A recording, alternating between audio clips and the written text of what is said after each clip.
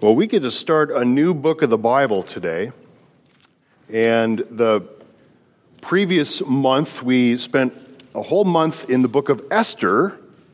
And that's one of the books that you'll be reading in totality a little bit further on in Immersed Chronicles. But one of the other books that you'll also be reading the full bit, and we'll cover a few little pieces over this month, is the book of Daniel. And one of the things that ties all of the books that are a part of this volume, Chronicles, is that these are all of the stories that were written after Israel is in exile in various forms. So it's a part of the Bible that's written by when a people, God's people, are under duress. And they are exiled from their land, and they're left with questions such as, are we still the people of God? Or perhaps things like, what did we do to deserve this? And other parts of the Bible make it very clear that God allowed them to go into exile, in this case, for their repeated disobedience. This is not a one-off punishment for his people, but a series of poor choices over and over again. And ultimately, this leads to the rest of God's plan that we see play out most dramatically in the coming of Jesus Christ to earth and all that happens as a result. So I'm excited to dive into a new book of the Bible, and the book of Daniel is one that not many people spend a lot of time in, but I wanted to spend a solid month in this book so that we can draw out some of the big themes. Now, when we were in the book of Esther, it was very clear that God was at work, but what was something that Esther did not have in that book? References to God. In fact, you won't find the name God, anywhere in the book of Esther. You won't find a single prayer or even an allusion to doing something. The closest you get is to the practice of fasting, which is what Esther does before she goes to meet King Xerxes. That's one of the spiritual disciplines and practices that actually Christians through the years have practiced, continued to practice. It's one of the things that we often have done during this 40-day period of Lent, is decide on some sort of thing, whether it's food or something else, to fast from for the purpose of drawing you closer into God's arms, to be able to listen to what God is saying in this moment. Some people, it's not just about giving up something, but it's also a step forward into what am I going to do in place of that. So, for instance, one of the things that was popular, especially last year, was giving up social media, or at least all that excessive time on social media, but replacing it with something more constructive.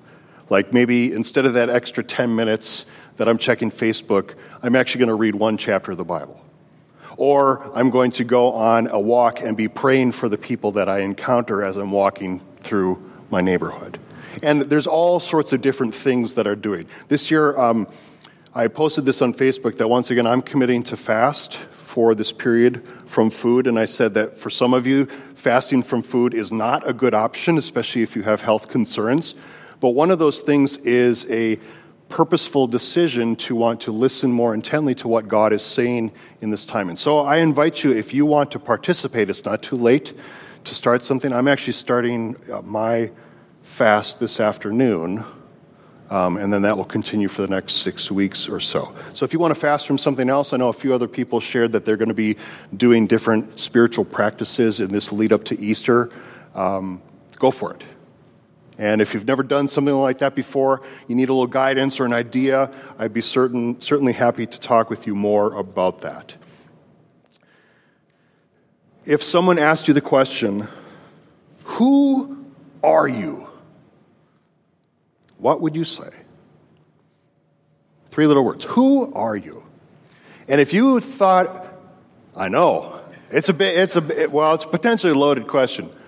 And if you think of this, what would be 3 to 5 words that sketch a picture that you would say at least starts to describe who you are? Maybe start with one word. What would be a word that would start to describe a little bit of who you are? Servant. Okay, servant. And don't worry, you don't have to go for the spiritual answer either. You know. Ezra.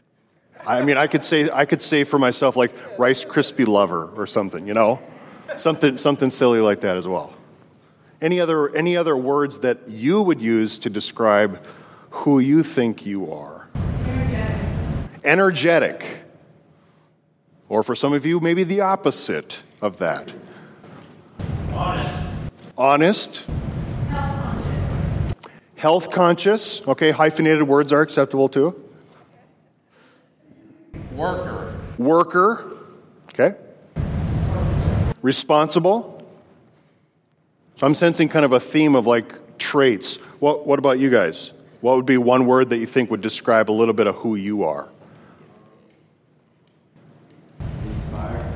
Inspired. Inspired. Nice. What? Shy? Yeah. Those are all great answers too. Yes? Oh, I said determined. Determined.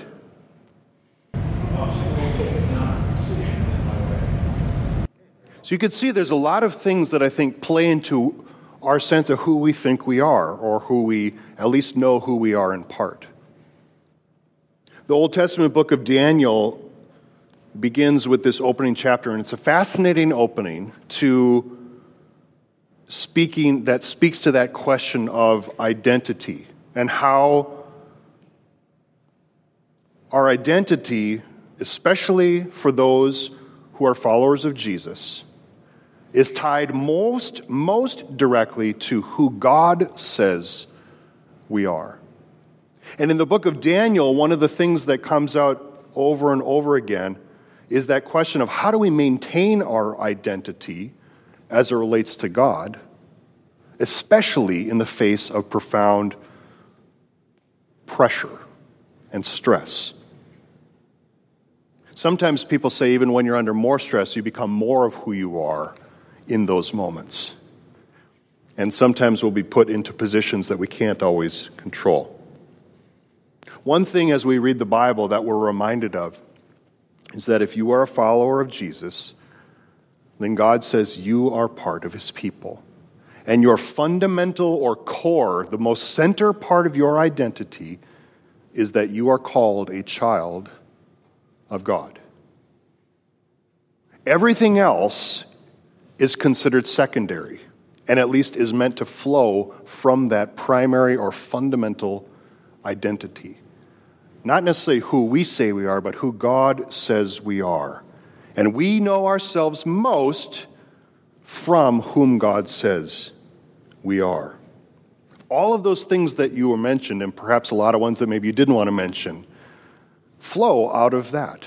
And sometimes we're accurate and we're on the mark, and other times we're not. Maybe we don't have as clear a sense of who we are at that given time. If we're one of God's children, Daniel also speaks to the reality that we do not live in an ideal world. Not everything works out, and we will be put into positions where we will be asked or forced to those questions of identity. And will we be able to maintain our identity when we're really put under pressure? Maybe it's a bunch of little acts over time, but when we're in the midst of life, it's not always easy to know, how do I take a step forward? If I am a child of God, how does that determine the steps that I take forward? Not everything is super easy and clear for us. How do we practice and live out our deepest marker of our identity? And how do we stay faithful to who God says we are? so that the world draws closer to Christ. So we always have this big idea in the background. And none of these questions are easy. So if you're looking for an easy softball that you can just bat out of the park, you're not going to get that today.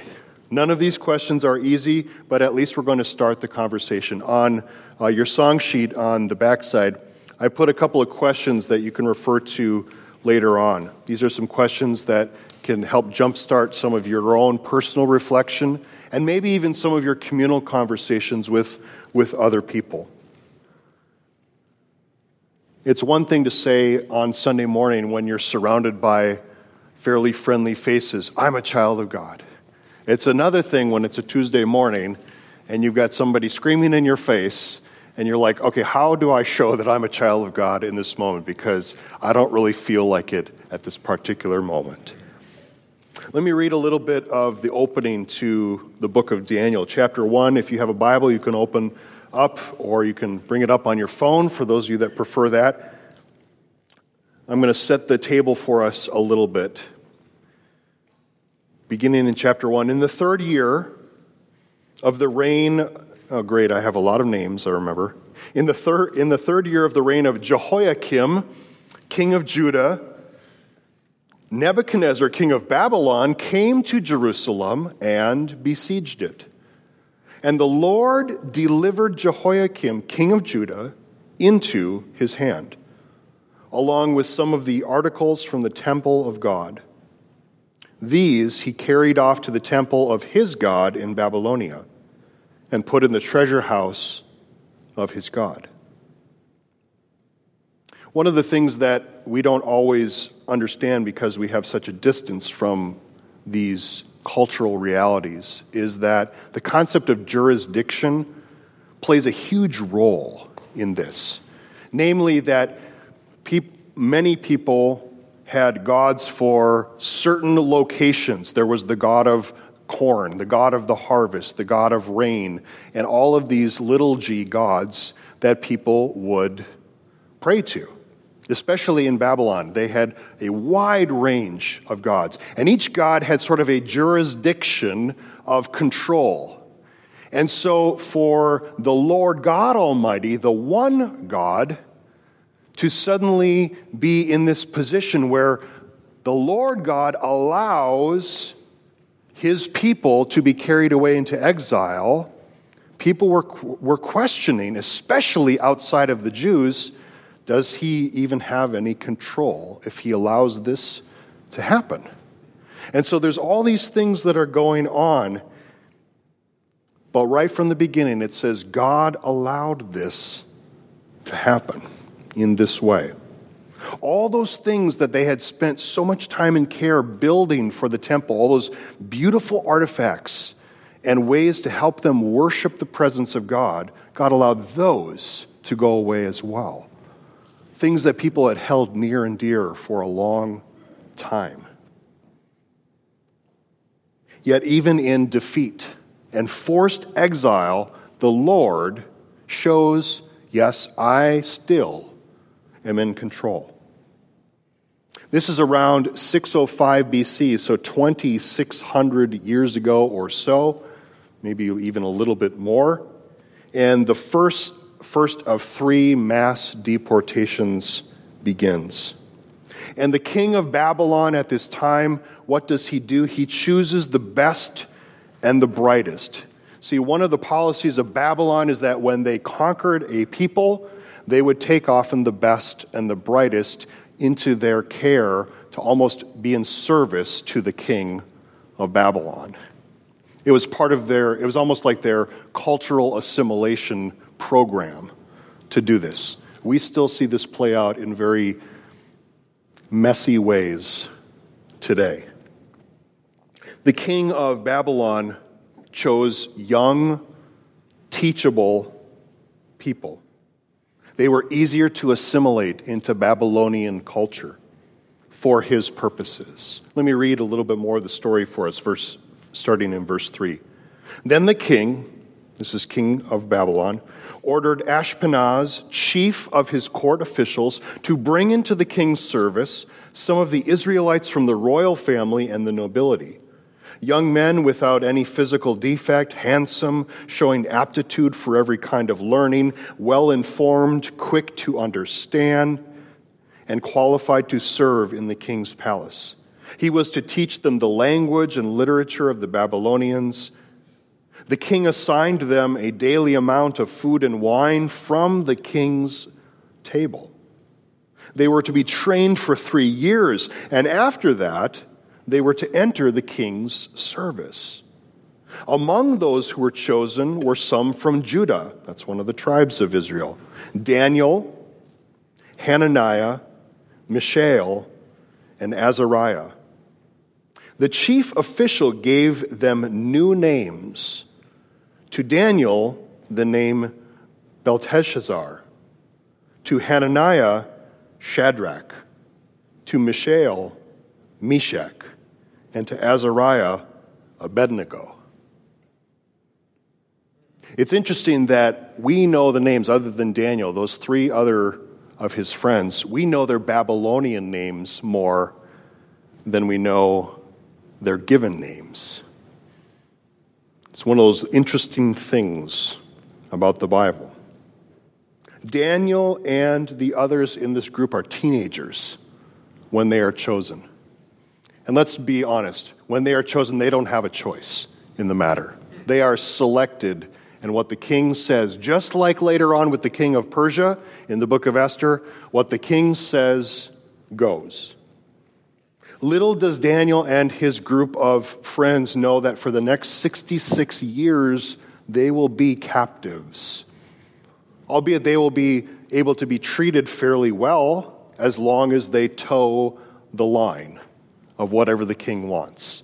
For the next 66 years, they will not have their own free will in most matters.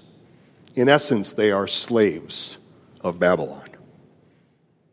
In Babylon, they are taught to read and write and educated in the culture and customs of this new land that they are in. They're given a diet of new and strange food from the king's own storehouses and his personal choice of wine. The king, maybe he had a sommelier or something who recommended, but they are given the best so that they will be under his thumb. All of it preparing them for service to the king. It's an experience that if you were a teenager placed in that position must have been very overwhelming to suddenly see, oh, is this my lot in life? Everything about who they were, everything that made them feel and live as the distinct people of God was being stripped away from them. Their sense of identity. It must have entered their mind, how can I still belong to the people of God if everything that makes me who I am is being stripped away? And under these circumstances, these teenagers are faced with a choice. How to maintain their identity as God's chosen people in the face of such powerful cultural pressures. And beyond pressure to the point where if they choose something different, they will surely die. The king would not allow it. We come to the pivotal point in this opening chapter, verse 8. It's a decisional point, a turning point that will forever alter the course of their lives. Perhaps some of you have had a point in your life, maybe not exactly like this, but a point that has really changed the course of your life. Let me read verse 8. But Daniel resolved not to defile himself with the royal food and wine, and he asked the chief official for permission not to defile himself this way. There's a lot of different opinions on why Daniel would choose to do this. And to be honest, we don't know for certain why this was the one choice that we made. And often we like to hold up Daniel and say, yeah, what a guy. He's resisting this oppressive culture. He's not compromising his faith. Except the reality is that he actually already has made a series of small compromises in order to survive. He hasn't said no to the University of Babylon. He hasn't said no to being brought into the service of the king. But finally, for some reason, when it comes to food, this is his make or break moment. Why do you think that might be? Explicit dietary rules. We do know that Jewish culture had very explicit dietary rules. That is true. We know that there were certain rules and food choices that they made under God's law earlier that we read about in the Old Testament that were designed to help keep them sort of separate or distinct from the world around them. That is true. And those cultural pressures would be huge, far more than people's personal choices today. You know, if someone chooses to be vegetarian or pescatarian or vegan or any of the options, largely those are personal choices today. But back then, many of the dietary choices were ingrained culturally into the people. We know that food, culture, and identity are tied very strongly together.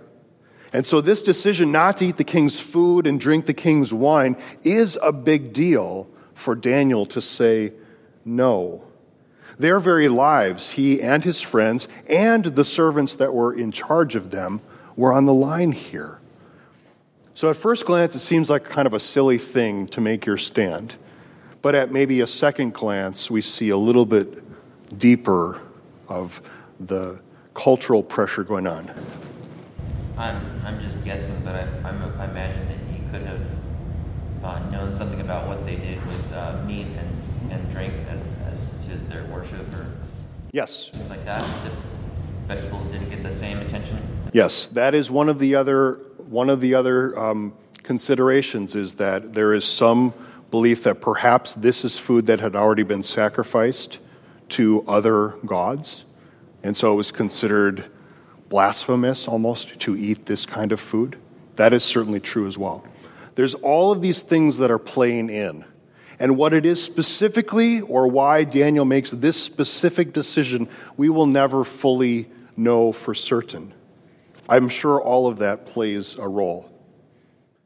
We do know that many cultures throughout history have very negative terms for other people related to food.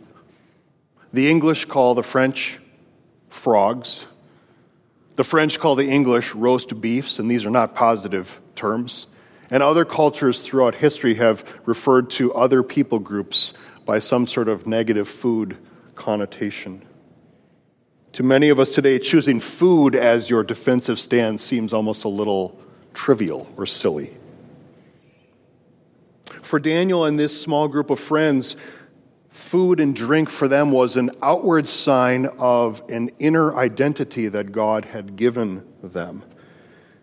And in this choice, I believe that there was at least somewhat of a desire to remain faithful to what God had already told them, even in the midst of a foreign place. It was perhaps the only way that these young teenagers could see of maintaining at least a shred of their identity of who they thought they were. Let me read on in the story for us, starting in verse 9 again. Now God had caused the official to show favor and compassion to Daniel. But the official told Daniel, I am afraid of my lord the king, who has assigned your food and drink. Why should he see you looking worse than the other young men your age? The king would then have my head because of you. Daniel then said to the guard, whom the chief official had appointed over Daniel, Hananiah, Mishael, and Azariah, please test your servants for 10 days. Give us nothing but vegetables to eat and water to drink. Then compare our appearance with that of the young men who eat the royal food, and treat your servants in accordance with what you see. So he agreed to this and tested them for 10 days. At the end of the 10 days, they looked healthier and better nourished than any of the young men who ate the royal food. So the guard took away their choice food and the wine they were to drink and gave them vegetables instead. Vegetables. No more cheeseburgers, no more sirloin. You're going back to rutabagas.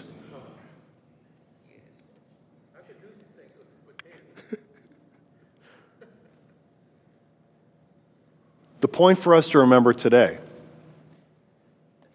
is that food really isn't the issue at all.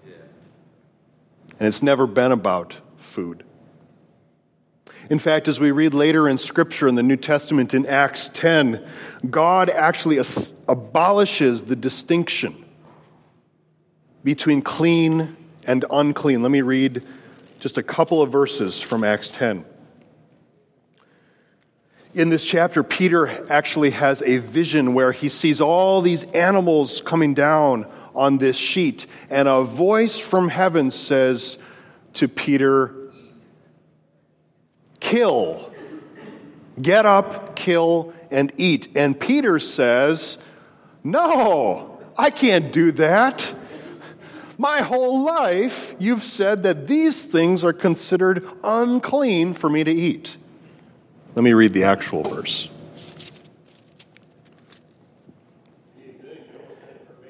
He says, "Surely not, Lord. I have never eaten anything impure or unclean."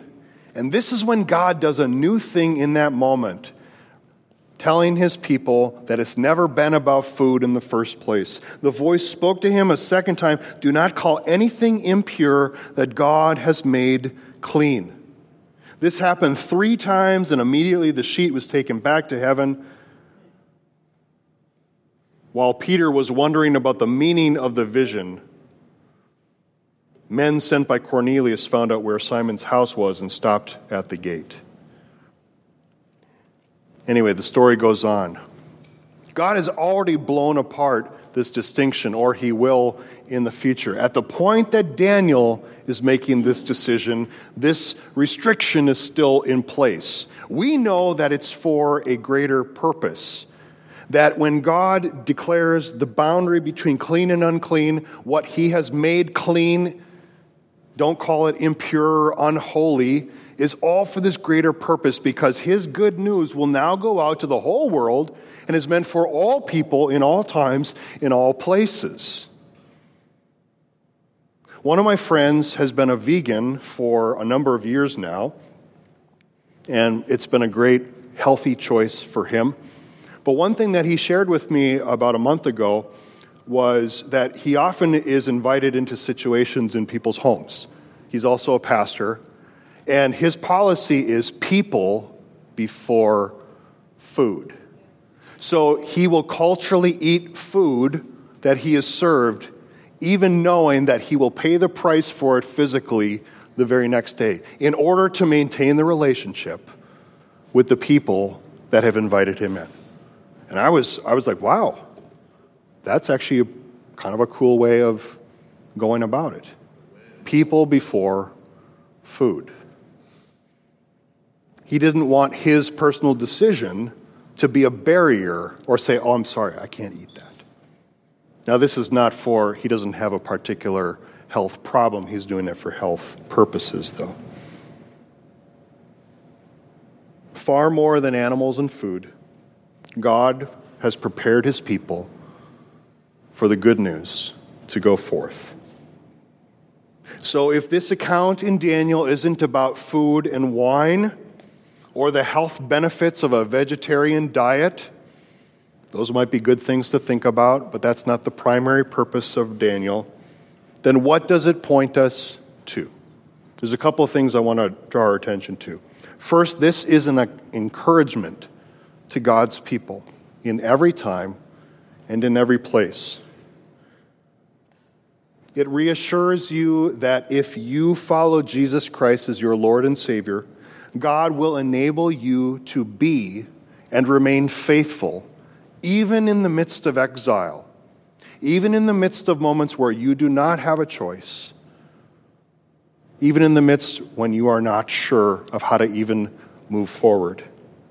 God knows your heart better than anyone. And in both this account in Daniel and in the account of your life, God is still in control. We see the control of God play out all throughout this story. Daniel makes a decision here. And I think that we too, when we make faithful decisions, even with the pressures around us, when we seek to follow God, God will help us. Maybe not in the ways that we always expect or in the ways that we want, but always in the ways that we need. Second,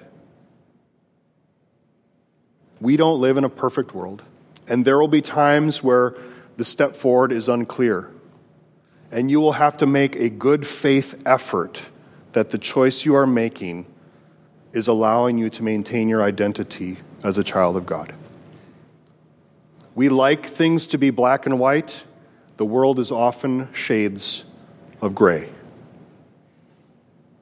As a follower of Jesus, you are a citizen of heaven. We've talked about that before. And you serve the high king, yet you are called to live here on earth in the here and now. We have a mix of many different cultures here. We have all of our experiences. We have an American culture, whatever that happens to be. We have a California culture. Let me tell you, California culture is very different from some of the places that I've lived as well. And we have all sorts of subcultures that all play a part in crafting us into who we are today. There are moments when your identity as a child of God will press against these other identities and present you with a choice. The reason for this is what we've said, because we don't live in an ideal world, no matter how much we want it to be made right. Only God can bring that about. We're not always in situations where we get to keep making low-cost, easy or no-risk decisions. Sometimes we are under a lot of pressure. Daniel did refuse to eat the king's food, but he also asked permission from the person who was put in charge of him. But in many other ways, as we said, he did not refuse what Babylon was offering. He took the name, he learned the language, he immersed himself in the culture. Daniel's world is similar to ours, a very imperfect place.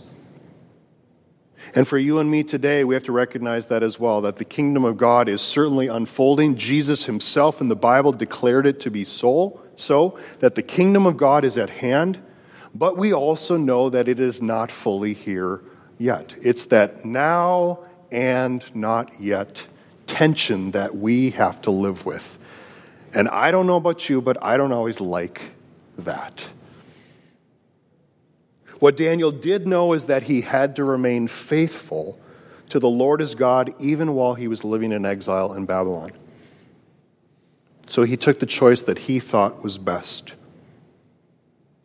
We are dual citizens, so we will always live with this tension in our world today. On one hand, we don't surrender our spiritual citizenship by fully assimilating into the world. That isn't living out the good news. On the other hand, we don't surrender our world citizenship by forming a bubble or a safe haven with walls that no one can enter in. That is certainly not living out the good news either. Neither extreme will lead to the good news going forth. So we walk this tentative middle ground, responding in different ways at different times. I've told you this. Some of you are probably sick of me repeating it. The good news never changes, but how the good news is communicated has always changed. Jesus himself showed us that.